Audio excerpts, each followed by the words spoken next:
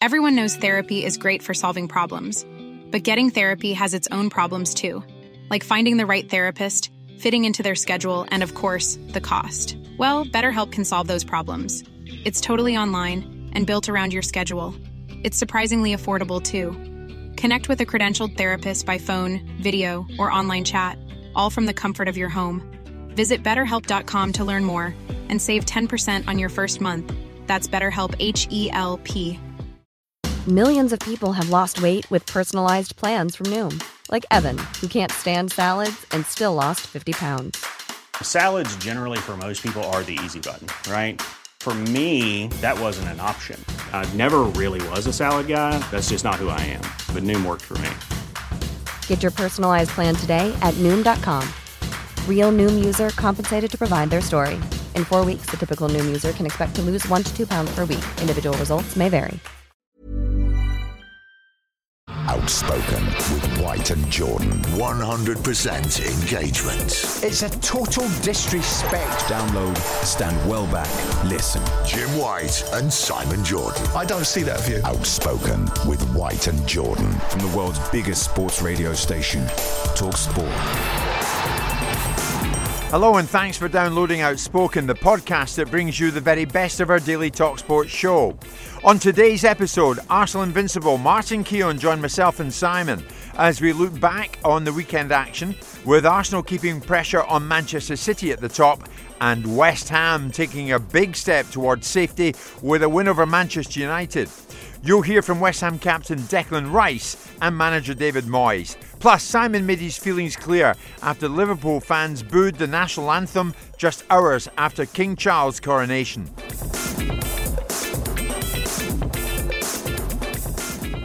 Martin, a lot to get through this morning. Your beloved Arsenal went up to the northeast and won at Newcastle. We're going into that in a second. I was at West Ham last night, Simon. David Moyes asking very kindly for you. And why wouldn't he be? Because he'd just seen his side beat Manchester United. Yeah, I saw the exuberance on the pitch after the game, yeah. It was some atmosphere, Simon, I've got to say. I mean, the London Stadium, you would not hear one West Ham coming out at the end saying, don't fancy that place. They loved it. It was a great, great night. Yeah, well, that needle's moved, isn't it? I mean, the team has given them more to cheer about, not in recent times in the league, but certainly in Europe, to be distracted from the arguments around what the bait and switch was around the Berlin moving to the London Stadium. I mean, it's a perfect... David was unhappy about the game being played on a Sunday night on the week before a European Cup semi-final, or a European semi-final.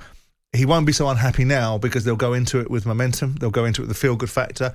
The fact they've got the first leg at home was a slight disadvantage, but they'll go in now bouncing off the back of a great win against Man United and set themselves up for an opportunity to maybe turn this into quite a significant season, because if they can finish 40 plus points, you know, be 12th, 13th on the table, not what they wanted, but not as bad as it could have been at one point, and then go and win a European trophy, you know, the dial may change on David's potential challenges of another season with West Ham, because I thought he was under slight bit of threat, both from himself wanting not to be part of some of the things that were going on in terms of some of the vitriol, and potential the fact that they themselves at the top might have gone, okay, David's run his race a little bit. I think you're spot on with that. We're going to hear from David Moyes. I had a chat with him after the game last night. I was at the match. And we'll have a chat with Declan Rice as well. Declan was outstanding last night. Arsenal, Martin, won at Newcastle to move back to within a point of Manchester City. I mean, have Arsenal steadied the wobble, if you like, Martin? Has it come too late? Has it come too late? I think what they've got to do is keep that pressure on Man City. And, you know, you look at it going through to the end of the season, and I looked again at the City fixtures. Jim, they've just won 12 of the last 13 games, Man City. So you're going to have to ask them to have a little wobble. If they draw, I think, a couple of games there, then suddenly it goes to the last weekend. But it looks like City are going to do it. But Arsenal, I think, now, there's been a big debate about winners. What does it take to be a winner? Are you born winner? Do you become a winner? Do you develop winners? I think when you face adversity and disappointment, as they did last season against Newcastle and against Spurs, I think they've used that as energy to come back and get great results there this season. I thought it was a good step from an Arsenal point of view yesterday in the long-term view or vision of the club to try to become real winners and win a trophy. I wonder, Simon, if there's any coincidence that they've righted themselves once they moved to chaser as opposed to the chased. Maybe. I mean, look, there's still many a slip twixt cup and lip in this race. I like because you've got Man City. If Man City go and get knocked out of the Champions League, what does that do to them? They've got that distraction, which may give Arsenal just a little sneak opportunity. They may find themselves in a situation. Now, I mean, obviously Leeds put themselves in a mix for about 7 seconds in the game. By getting a goal, against the run of play, and with the arguments around who should have taken a penalty to put the game out of sight.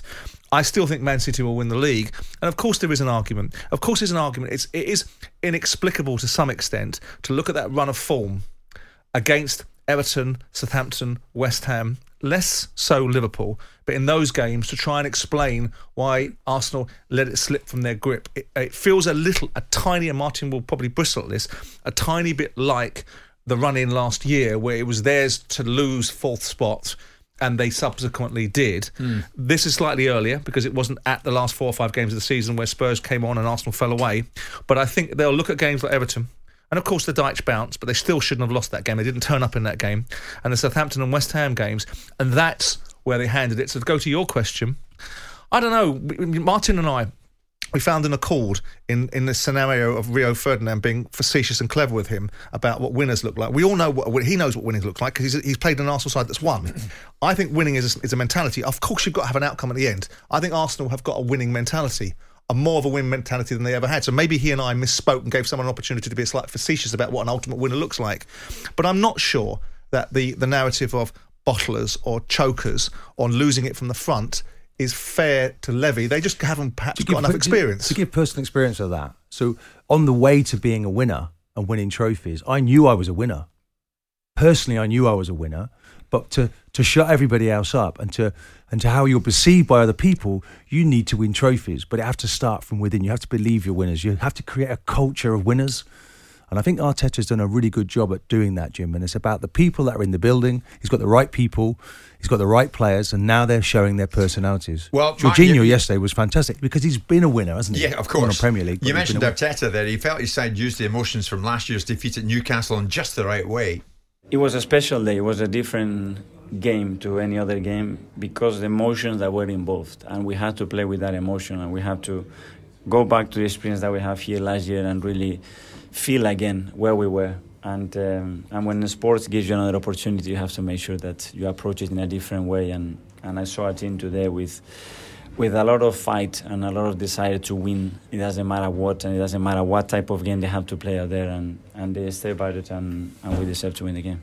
You see, I mean, Simon, almost 12 months ago, Arsenal collapsed at Newcastle 2-0, and they saw their top 4 hopes go up in smoke. I mean, what a difference a year makes, right? Of course, absolutely. Undeniably, because Arsenal's second in the league, so it didn't make a difference just because they rocked up to Newcastle and beat them there. They're second in the league. That difference has already been established. What you again, to answer the question, is it again about bouncing out of the top of the league and being relaxed and more composed to go and get... No. That Newcastle side, irrespective of whether Arsenal were top of the league, leading the way, or second in the league, were the side that no one wants to play at St James's Park. Whoever you are, wherever you were in that particular title race, or wherever you were in the league, to go to Newcastle and ostensibly, despite the first 10 minutes, shut that game down and be the better side on the pitch and play against a cacophony of noise that Newcastle fans bring, and pressure and atmosphere and momentum, tells you that Arsenal are a very good side. A very good side. Jim, like it or not, where the fixtures fall are very important in your running. Now, I just look at this with Man City, and they've got 2 really what I consider difficult away games, but it might not even matter. The Premier League might be won by then. So next season, maybe they should be filtered because Brighton away and Brentford away are their last 2 games. And if they were dotted, maybe 5-6 weeks ago, you might have had a different look at the Premier League. Yeah. Because the record that they've got now, 12 wins from 13, City are just moving through the gears. Sure. Before we hit the break, actually, Martin, I want to throw this at you, but Newcastle, did they get a taste of their own medicine when it came to game management? Eddie said afterwards, it was frustrating because we wanted the ball in play. It was very stop-start, which suits the away team. Well, that could have been the quotes from Arteta in their first meeting in the Premier League earlier this season when Newcastle came and actually showed the way in that field. Yeah. And brand new. It's a brand new team. I thought their game management, Newcastle have been brilliant at that. I actually did an article on it, the number of minutes they had the ball in play. And Arsenal did. And it was interesting actually because without naming names, a lot of those Newcastle players were getting particularly angry because it sometimes takes one to know one. So if you actually waste time, you know what someone else is doing. And I thought Xhaka Actually, yes, I thought he was brilliant in everything he did in the game management, Jim. And you can't win every game playing beautiful football. And Jorginho said the players bought into what they needed to do, and they played Newcastle at their own game. 100% engagement. Outspoken with White and Jordan. When you look at it, Martin, they claim a great win and they ease any distant relegation fears. You'll hear that confirmed by David Moyes very shortly. But you said this would happen. I've got to say to you, you said Manchester United would stutter in terms of their top 4 bid, and we're seeing it, are we? Well, we are, because Liverpool have just won 6 games on the bounce. So, of course, that's all important that they keep that pressure up. And, Manchester United away from home, Jim, there's 2 defeats now on the trot. I do feel still now, I said the Villa game was really significant, and they won that at home. They've got 3 home games, albeit Wolves, Chelsea, Fulham, and 1 away game, and that probably will save them, Jim, because their away form is really not good enough. But the next game up is all important. Liverpool are away at Leicester, home to Villa, and away at Southampton. So you'd like to think really maybe they're just going to storm through those games. Never easy, of course. But Man United need to pull up now, because if they don't, they're going to throw it away, Jim. Yeah. I left last night, Martin. I could hear some mutterings amongst some of the United supporters about De Gea. Where do you stand in De Gea? Because it was a shot from Ben Rama that I think most of us could have had an attempt at saving. De Gea had an attempt, but kind of helped it in. He has these moments. He had one at Brentford. He's got it in him, hasn't away he? From home, he just seems to lose concentration. His passing as well. I'm not sure what happens. This is an incredibly experienced player, played an awful lot of Premier League games, and every now and again, Jim, he just stopped. That was such you could have put his foot on it, really, I suppose. Yeah. And it was really a poor goalkeeping, and it puts them in a lot of trouble. They've still got the FA Cup final to work towards, Jim. They could still end up in the top 4. So they're trying to rescue their season. The manager, of course, is trying to keep him on board, wants him to sign a new deal. But look, he knows he's made a real howler, and he's put him under enormous pressure for the rest of the season. The race for Champions League football, you would think, Simon, is back on. Which United is looking more vulnerable to the chasers, Manchester or Newcastle? Neither. Go on. Neither. They'll both finish inside the top 4. Liverpool, okay. They'll both finish inside the top 4? Yeah. What makes you so confident about that? Because they're both good sides. They've both got enough about them and enough points on the board to achieve it. We're making a case for Liverpool. We'll make a case for Brighton. I think if you look at Manchester United's run-in of Wolves, Fulham and Chelsea at home, I expect them to probably win all 3 of those games. I'll certainly get 7 points out of them, and that will do it. And that's the end of the discussion. Newcastle have been in a remarkable vein of form, besides the loss against Aston Villa.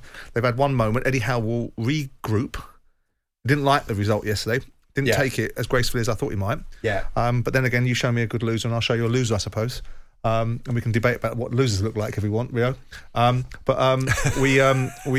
just believe that those 2 sides, on the balance of probability, will be in there. You can make a case for Liverpool.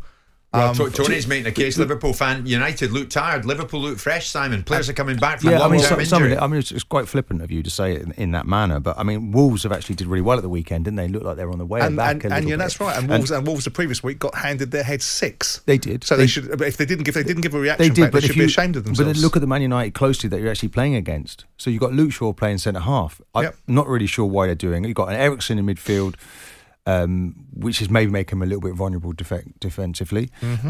Which is only Rashford. Theory. Fernandes, of course, we know is a good player. It's only Rashford that would really frighten you defensively. So what are you really up against now that you're playing against this Man United team? Is it really that good? Is it really full of riches? Is it full of quality? No, but neither Liverpool.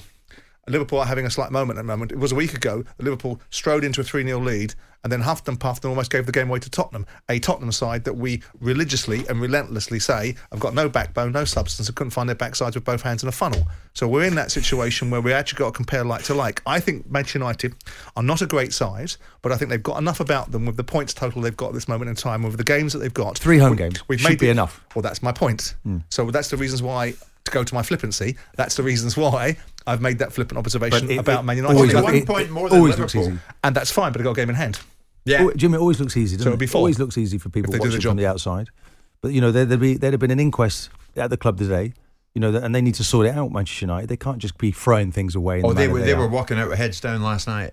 For sure. It'll wake them up. I mean, they've had 2 results in a week. I mean, the Brighton result, you've got to give context to Brighton and how good they've become. Yeah. And the fact that they would want some retribution for what they would feel was an unfair loss in the FA Cup semi-final. Yeah. So that result had something written on it. I'll tell you whose fault it is.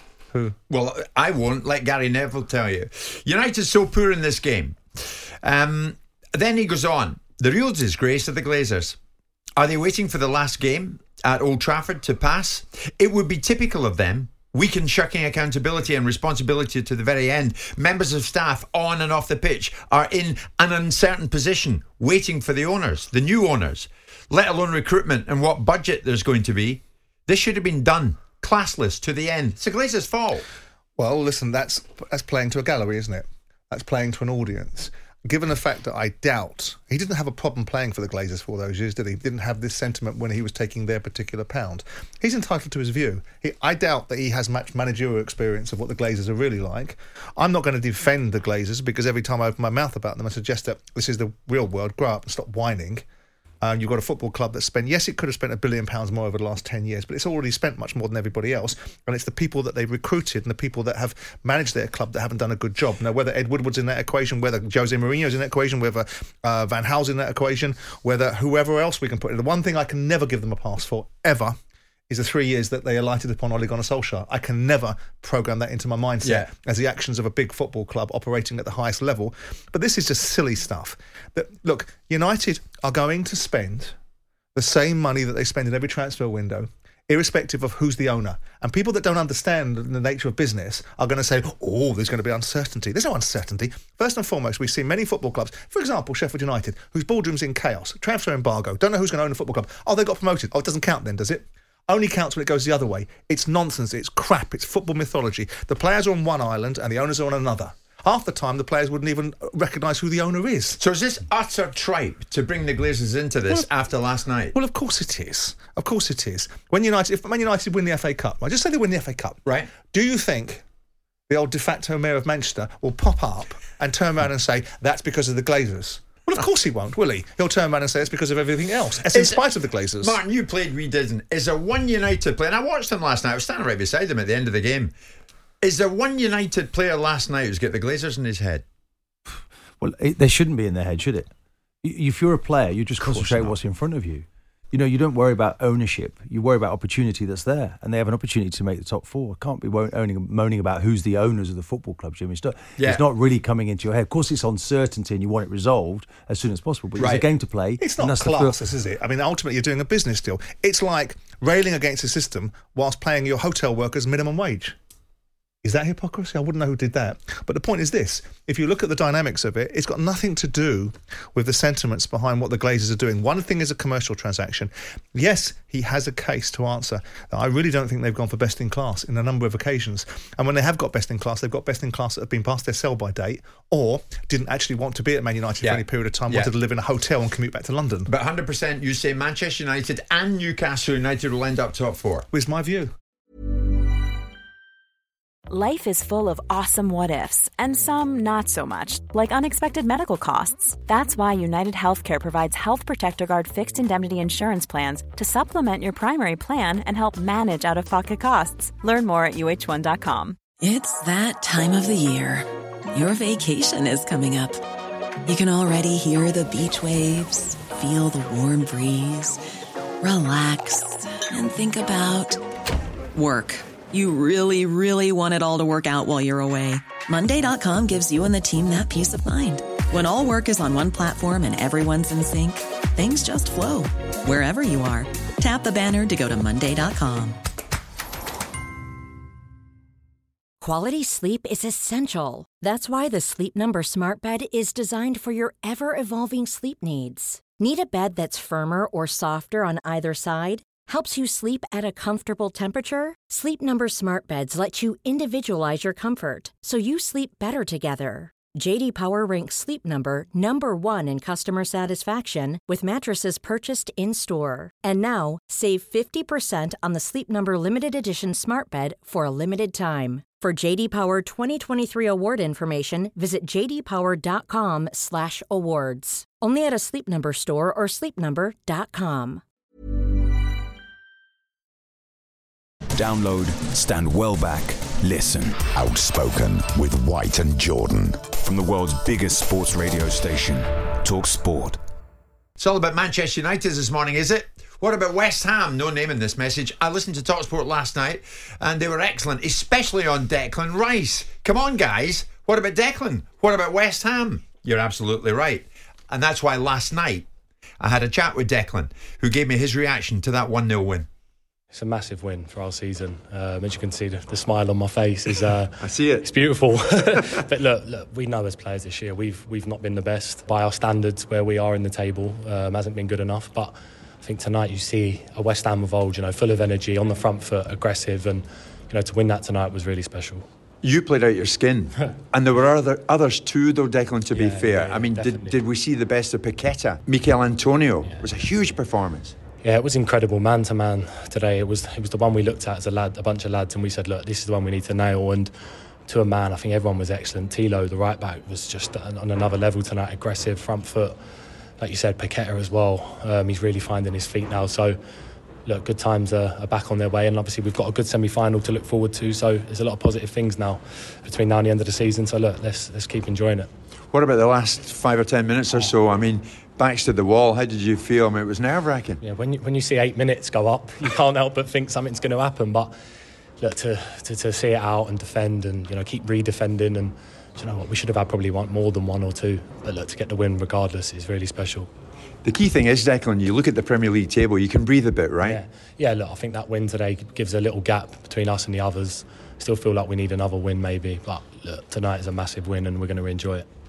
How did you feel with the atmosphere in here? To me, that's probably the best I've ever heard, the London Stadium. Yeah, I think it was up there with last year, the semi-finals for sure, in the Europa League. But look, the West Ham fans, when they get behind us, they're our 12th man. So hopefully they can keep getting behind us now between now and the end of the season. So listen, another season in the Premier League, hopefully that's as good as done. And say you lift the Europa Conference League, what kind of season would that be? A successful one for West Ham, for sure. Not won nothing since... Obviously, Billy Bonds was around. Obviously, won the Championship back in 2012, but in terms of a big trophy, the FA Cup. So, look, the European one's the one we want to set our sights on. I don't think I've ever seen you play better. You were so committed tonight from start to finish. I mean, it was a huge performance from you. You proud of yourself? Yeah, I'm happy. Like I said, when you play against Man United, you always really want to play well. Because they're the biggest club in the world. Everyone watches Man United, and like I said, you want to stand out, and that's what I try to do every game for West Ham. When you play against the bigger teams, you've definitely got that extra fire in your belly to perform. He had nothing left, Martin, when he was talking to me last night. He'd left it all out in the pitch. Literally, he was incredible. Superman last night. He was everywhere. Yep. Developed, hasn't he, from central defender to now a top midfield player. So it will be a difficult task to hold on to him. And just looking at their recent games, I mean, lost the last 3 matches going into this.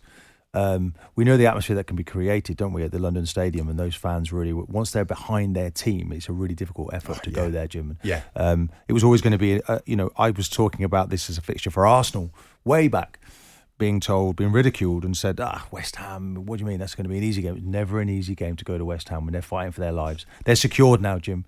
I think Moyes now, his future is going to be safe. I like the look of the team now. Paqueta in midfield, top Brazilian international. Why couldn't? Is it taking him so long? Is it a bit of a mystery? Benrahma, there's quality in the team. Cresswell at left back is a best shout. So they look much more solid. That's the platform. But they're actually playing a bit of football at the same time. They've got players in the team who can score goals. Of course, they were gifted a goal there, but they hung on, and they probably should have had more goals, Jim. Talking about futures, Martin, where is Declan's? I mean, obviously, talk abounds that he's into the last few weeks at West Ham. And it could be an incredible last few weeks for him there if they win in Europe. But Arsenal? Let's see. I'm sure that Arsenal will be interested in this transfer fee, though, isn't it? It's going to be enormous. West Ham will want to cash in as he runs down his contract. They need to do the right business. While he's there, they take advantage of him, and he's helped to keep them in the Premier League. Can you see the fit at Arsenal? I think it's going to be too expensive for Arsenal. Quite frankly, it might be too expensive probably for Liverpool, who've been running in the Champions League now for a number of years. So it's a player that Arsenal would like, but maybe as a free transfer, but not with the sort of the cost involved. Too much, Jim. You not go the extra mile for him though, Martin, to be honest, the way he plays? I don't know if Arsenal, I mean, if you look at their business, Trossard came in the transfer window, Jim, when they were a much bigger fish and more expensive players. I don't think that's the route that Arsenal will go. I don't think they've got the money to do that. Okay, the Champions League brings vast revenue, but I don't see that as a player that they can afford to buy. Well, at one stage it seemed they would have been prepared to spend something like 80 or 90 on Mudryk. Well, it's going to be, 100 million for him, 125? 120. It's a hell of a lot of money. Plus add-ons, we heard. That's maybe what they want. We'll see how much competitive tension they get. I personally don't think there's a football on the planet's worth 100 million quid, to start from that premise. But given the other side of the argument when people are being sold for that, look, if the competitive tension in the market between Chelsea, Arsenal can afford to buy this player if they choose to. Given the fact that Arteta would have given them a proof of concept, he'll give them, if they believe that Declan Rice is an integral part of building the side to win the Premier League, he'll be able to sell that. He'll be able to sell it because he'll go, I'm that away. He's not. He needs other players in there as well. But if he thinks it's a real fundamental thing, I think it's a sellable situation to Arsenal. They do spend money. They tried to take Caicedo, didn't they? They spent 70-80 million quid on the boy Pepe. So they are capable of spending big money. And now that market's moved on, there's more money in the Champions League. There's more opportunities for them. They've got a different audience with the owner now. He's more engaged than he's ever been post the European Super League debacle. So there's a different feel about Arsenal. So I wouldn't be surprised if they did. But the only way this gets to 120 million quid is if United, City, Chelsea, and Arsenal all cut one another's throats for the benefits of West Ham. Having come through the Chelsea academy, it'd be difficult for them, wouldn't it, to go and pay 120 million for him, Chelsea? But money doesn't seem to be an issue. But they can't keep buying players, Jim, as they are and balance the books at Chelsea. Players are going to have to leave there before they can go in and get. But Simon said it could be the difference. It could be the difference, right? In the minds of those that want to sign him. Does he take them to the next level? Well, I'm not sure. I mean, it's one thing playing for West Ham. I think he's a really, really good player. I don't salivate over him as much as some other people do. I think Souness's observation of him during the season was right about what he needs to be and what he's currently being. He doesn't score enough goals, doesn't get further enough up the pitch. Now, that may all change if he goes to a better side. It may not. They might put him in a quarterback role. I don't know what the other sides have in mind for him. Will he go into Man United and make Man United a title-winning side? Does he go into Chelsea with this litany of players they've already got there and help that particular hodgepodge? Does he go into Arsenal and get them to the next level to win the league? Or do Man City require him? But all of those guys... That is a key role, though, isn't it? Grist to the elbow. That position, for West Ham. Simon, is a really key position, isn't it? I mean, we had Pep, the master, telling us about Rodri. Do less. Less is more. I don't want you charging all over the place. Well, Declan charges everywhere. So if he went to a City, or maybe he needs to do a bit less, Jim, in that role. Maybe it's because of the team he's in. You're having to rescue everybody, running all over the place. But, that position, Jorginho was quite brilliant for Arsenal just the other night. And he's not a massive athlete. But yet he covered more distance than anybody else on the pitch. So it's just these different roles that Rice seems to fulfil, Martin. It's a role of leadership. They knew Manchester United were going to go at them early on, so he stayed deep. And he was outstanding. And then when they grew more confident, he began to unleash himself a bit more. But he's the leader of the pack at West Ham. He is. And I'm not sure he would be necessarily if he went to a Manchester United just yet. Fernandes wants to run things, but when he goes to the next step, he's got to be ready to take the reins and control that midfield. Oh, he looks as if he's ready. By God, he was ready last night. Moyes got it right in so many different facets of this game. And last night, he was relaxed when I spoke to him. And it wasn't quite a moment for David Moyes and West Ham last night, getting that win.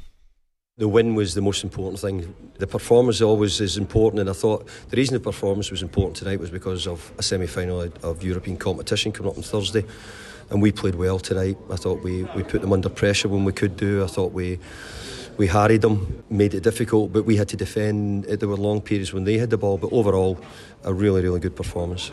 This was Declan Rice after a bug. This was Paqueta after a bug. I mean, but they came back roaring, didn't they? Yeah, well, Souček and Naif, Agard, they were ill. But I'm saying it, Jim, as I thought it's not easy when you have to play Manchester United to play a game very quickly from Thursday to Sunday. But the difference is we've had to do that more than any other team in the Premier League this year. Have to play Thursday to Sunday. No other team in the Premier League has as many 2-day recoveries than us. And I thought maybe it took an edge off Manchester United a little bit tonight, but it certainly helped us, and our players went and got after them as much as we could, and it was great. We got the goal, and look, we had a penalty shout, we had a goal from a cross which we thought might have stood, so we had other opportunities. So now you look at the Premier League table and it makes comfortable reading from your point of view, does it not? Yeah, I agree totally. Easy as a strain. Those other sides below have to try and get to 37 points then to catch us. it still might not maybe be enough, because nobody knows. But I think with 4 games to go for most teams, or 3 games for some of them, then it makes it really tough to get to that point tally. David, a final point. You must be thrilled at what you're giving the West Ham fans, because this place was bouncing tonight. I've never seen the London Stadium like it. Yeah, I thought we had the crowd were fantastic tonight. They played their part.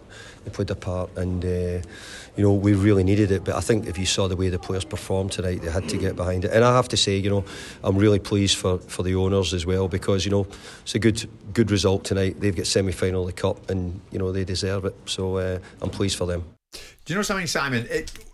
There was a time that the ownership at West Ham might get a bit jittery with David, and they didn't do it. Yeah, they could have fallen into the same trap as everyone else, not having the faintest idea who they're going to replace him with. Right, exactly. So they kept it. So again, as the dial swung a bit in Moyes' favour, I would think it would have been foolish to have taken David Moyes out, because you always think David Moyes is going to be calm enough and have enough about him to get you out of a disappointing league season. We can paint this how we want. It's a disappointing league season. David will know it. It absolutely is. They stay up and they win in Europe. Well, it's a disappointing league season. Yeah, if they finish 12th or 13th, which is likely to be, and skirted with relegation up until 4 games out. I think after the Newcastle game, Simon, at home, they lost 5-1, didn't they? I think there was probably some nervousness at that point. They lost 5-1 at home. And then they beat Fulham away. That might have been the rescue out there and then, Jim. And the Arsenal game coming back from, it was like a win.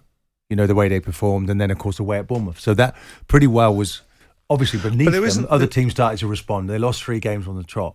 Yeah. And then all of a sudden it's Moyes out again.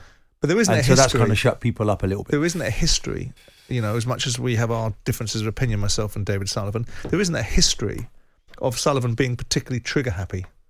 And when he and David Gold were sitting on top, God rest David's soul, they didn't necessarily just react. They didn't react to the adversity that they got, let alone the adversity of the manager. And normally what happens is the moment the chairman gets pelters in the minds of the media and the fans, then the manager carries the can for it. Yeah. So but they've been having pelters for years. So Simon, if they lose the next 3 games, I'm going to play devil's advocate here, but if they lose the next 3 games and they go out to the semi-final, does Moyes stay in the job next season? I still feel there is a challenge for David. I really like David. I like him as a fella. I think he's a really decent football manager, but I think there's a point where your race is run and there's a change that's needed. Now, whether that change is triggered by Declan Rice bringing a load of funds into the football club and subsequently that football club changes its direction, whether the ownership model changes because there's effectivity in now selling it for Sullivan and the Czech guy or whatever he is comes in and spends more money in there, and whether there's a need for a new manager. Look, David Moyes, I doubt, will ever get West Ham relegated. I doubt that in his tenure. For sure. But you're looking in an upward direction. Now, of course, if he goes and wins the European League, everything gets glossed over. It gets, and David will say, well, the headline figures were 150 million quid. I can assure you we didn't spend that much. I'm sure David would say that. Yeah. Because that's the way that that's the way we've represented ourselves. It's a great season for them if they win it. But it's not a great season. It's a great season if they win the Euro. It's a great season by the very nature of being in the third-rate European competition, which will give West Ham something to win. But Simon, Declan knows what they've been in amongst. He says it would be a great season. We've had disgruntled West Ham fans ringing in here every week, Jim. We've had to pick up West Ham fans and support your manager. Off the back of a win against Man United, so you're going to get this natural euphoric reaction. You cannot suggest that West Ham have had a great season in the league.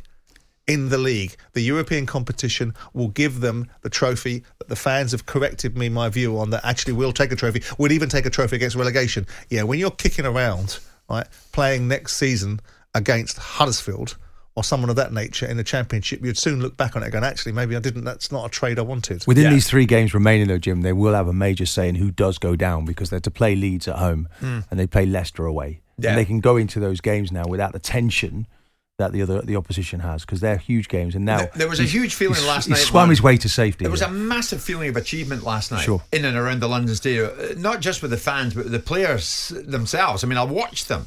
It was like a weight off. And now what they're looking forward to Thursday, a European semi-final first leg. 100% engagement. Outspoken with White and Jordan. Liverpool fans booed the national anthem that was played before their match against Brentford. Why was it played? It was played to mark the coronation of the King. In a moment, you're going to hear Jurgen Klopp on this, but this is what happened.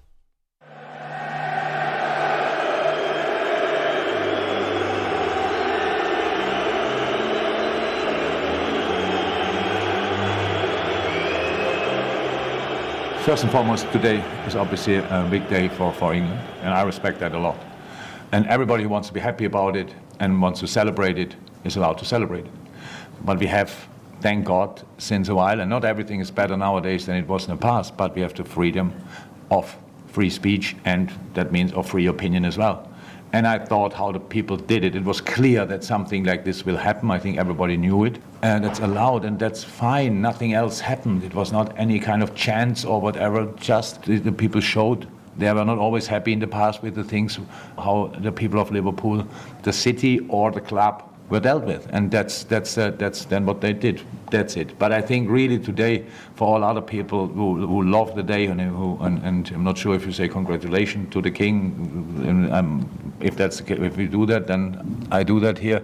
It's really celebrated, and don't think about other stuff. But people who are not happy about it, say it, and then that's it. I think it was absolutely okay. So that was Jurgen Klopp. Say it, and then that's it. And it was absolutely okay. Simon, I noticed on Twitter, you immediately put a very short reaction. Wasn't this impressive? Obviously, tongue-in-cheek. But the Liverpool fan, as Klopp said, it was always going to happen. It was clear it would happen. Yeah. So it is freedom of speech. Yep. It is freedom of opinion. Yes, it is. So what's wrong with that? But you don't get freedom of speech without freedom of consequence. So freedom of consequence comes, i.e. what you say has a consequence for saying it. So by definition, people will have an opinion on it. So the consequence for your freedom of speech, if that's what you think, putting banners up, like stick your crown up your, whatever the terminology was, is freedom of speech, then the consequence will be people will opine on it. Look, we knew this was going to happen. Why should there be consequence to it, incidentally? Because there is. Because freedom of speech doesn't come without freedom of consequence. You get the right to say something, and then ultimately people will have a reaction to it, or there'll be a consequence to it. But consequently, these fans would stick with what they did, and that's fine, and say we were right to do it. It's how we feel, and that's how they feel. And if they want to draw a parallel between what I believe to be the case, and maybe Liverpool fans will come on and correct me, if they believe that the Tories of the 80s were put in place by the royal family, and the royal family are the establishment, and everything that was done to Liverpool was as a result of the Tories and the royal family. That's their viewpoint. They're entitled to their view.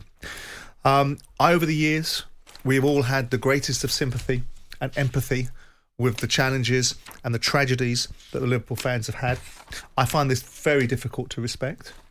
I think it's their view, and as they rightly say, they have a view, and if this is the way they want to air it, if this is how they want to represent their football club and represent the sentiments of what Liverpool represents as a football club around the world, that's their gift. If they want to boo Jordan Henderson, have one of their own because he sang God Save the King, then I think that's where's your freedom of speech then?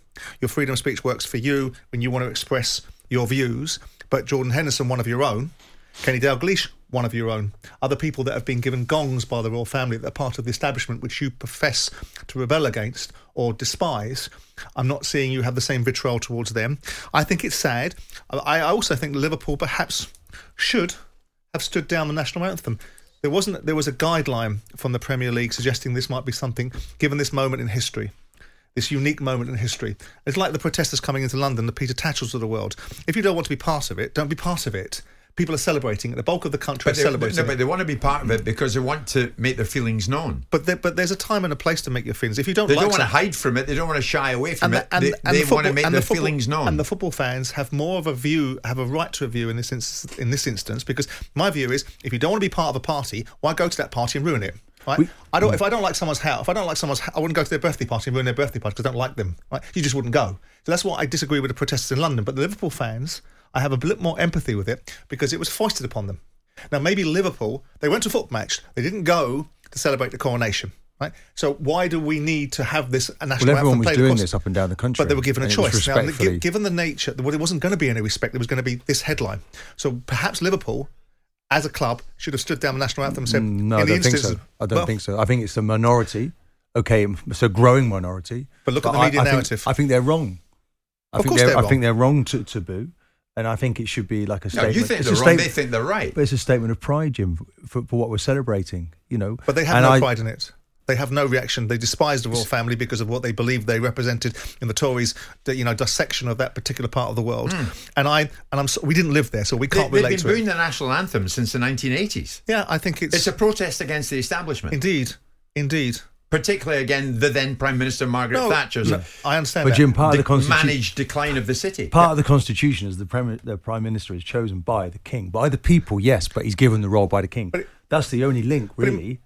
But it makes you die, doesn't it? So the alternative to this establishment mentality, which I'm not for, by the way, I don't care that much about the monarchy. I respect their value to society, but I'm not a monarchist. So let's have a Republican. Let's have a President Johnson, shall we? Let's have a President Starmer. Let's have a situation. There's one thing being empathetic towards the tragedies that this football club has. There's another thing indulging this sentiment that the Liverpool fans have. And in this instance, I know they'll go out. I know they'll be outraged. They'll turn around and call me all the names that they normally do. When I'm, you don't know what it's like. You don't know this. And you don't know any other. I just don't think this is particularly admirable. And if I was Liverpool Football Club, the lesser of two evils would have been to strip down the national anthem, because all you've got now is a media narrative that this fan base has a view, which I do not think is enhancing. But that wouldn't have been a democratic thing to do. People like Souness, who was the captain of Liverpool, that comes in here raving about his relationship with the monarchy, and then square the circle of how he's played for a football club. The national anthem should be bringing us together, not dividing us. People should respectfully. If you feel that way. Yeah, but look, Jim, this is obviously very political, but I just feel they should have showed that. It should be some sort of pride today in listening to that anthem on the day. But Martin, what's this got to do with politics? People are making it political. They're suggesting. But what's it going to do with football? Well, football is the national game. Football is Was the Premier League right to force this occasion onto football? Did they force it, or did they ask the football clubs to take a view? Because I understood that the football clubs had a choice. Martin Samuel in the Times says there was absolutely no reason to play God Save the King at football matches on Saturday. Certainly no reason once it was apparent that the coronation would fall on the day of a Liverpool home game. No, there was every reason. That's wrong, because the million people that would have gone and watched football around the country, the majority of them are people that would be pleased to see the coronation. There is a minority that's not. So what you suggest is this unique moment in history of which football forms a part of the natural psyche and the natural culture of this country. All these people in one particular place, the bulk of them would want to celebrate. And there is a minority which you have to respect. So Martin is saying that the exception, basically, because Liverpool fans have this view, stand it down for the other 45 games around the country. No, he says, yet the Premier League blundered on. And he cites the examples that you have actually correctly cited yourself, Simon. Sir Kenny Dalglish, Ian Rush, MBE, Jordan Henderson, MBE. But those people are not the voice of Liverpool Football Club, not the loudest voice. Anyway, at the end of the day, Simon, the people who pitched up here in London to protest against the coronation, were they wrong? To do it, yes, I think they were, yeah. Because as I said to you earlier on, you are entitled to your view. What you're trying to do is hijack something that the majority of people want to celebrate because you want to superimpose your view over it. Your view. But there is such a thing as freedom of opinion. And yes, and there's also such a thing as operating in a way that's respectful of the majority. You'd see North Korea trending on Saturday when these people were arrested. Jim, could they not just silently protest? Do they have to make such a booing noise and attract attention to it? Well, you'd have to ask them. But they're not doing it for no reason, are they? Well, they're doing it for their own reason. They feel totally justified in doing it. And that's fine. And they have plenty of time to do it. You feel totally justified in saying they're wrong. But that doesn't mean we have to agree with it, does it? I don't necessarily have the same view that you have, that a republic is the better alternative. I don't have a view that the monarchy are the greatest things since sliced bread. I have an ambivalent view and I can see both sides of an argument. But if I'm invited to a party and I hate the person whose party I'm going to, and all I want to do is go and ruin it for everybody else that's there, I wouldn't go to that party. It's not really the same thing, Well, it is exactly the same thing. This is a celebration of a monarchy. You don't want to be part of it. That's fine. So you oppose it? So you can go and protest. No. You have the right to oppose it. This idea about protesting and this democratic right we have in this society about the right to protest, there is a boundary. There is a level that you're entitled to, and what the activists are doing is pushing it and then hiding behind freedom of speech. Let's tell you what we'll do. We'll enforce our minority views over you, disrupt your view of it, try and create a different culture in this country because it's our view, and then we'll get on with it under the auspice of freedom of speech. We'll glue ourselves to buildings. We'll shut down roads that people can't get their family to hospitals because our view is this. Our view is more important than the majority's view. And we've got to get on with it because under the auspice of freedom of speech, that's what they trot out. Freedom of speech is fair, but not without freedom of consequence. They have to have the same weight, the same opportunities. You're 100% essential download. Outspoken with White and Jordan. Thanks for listening to Outspoken. Don't forget to leave a 5-star review and subscribe so you don't miss an episode. We'll be back tomorrow. Small details are big surfaces. Tight corners are odd shapes. Flat, rounded, textured, or tall. Whatever your next project, there's a spray paint pattern that's just right. Because Rust-Oleum's new Custom Spray 5-in-1 gives you control with 5 different spray patterns. So you can tackle nooks, crannies, edges, and curves without worrying about drips, runs, uneven coverage, or anything else. Custom Spray 5-in-1. Only from Rust-Oleum.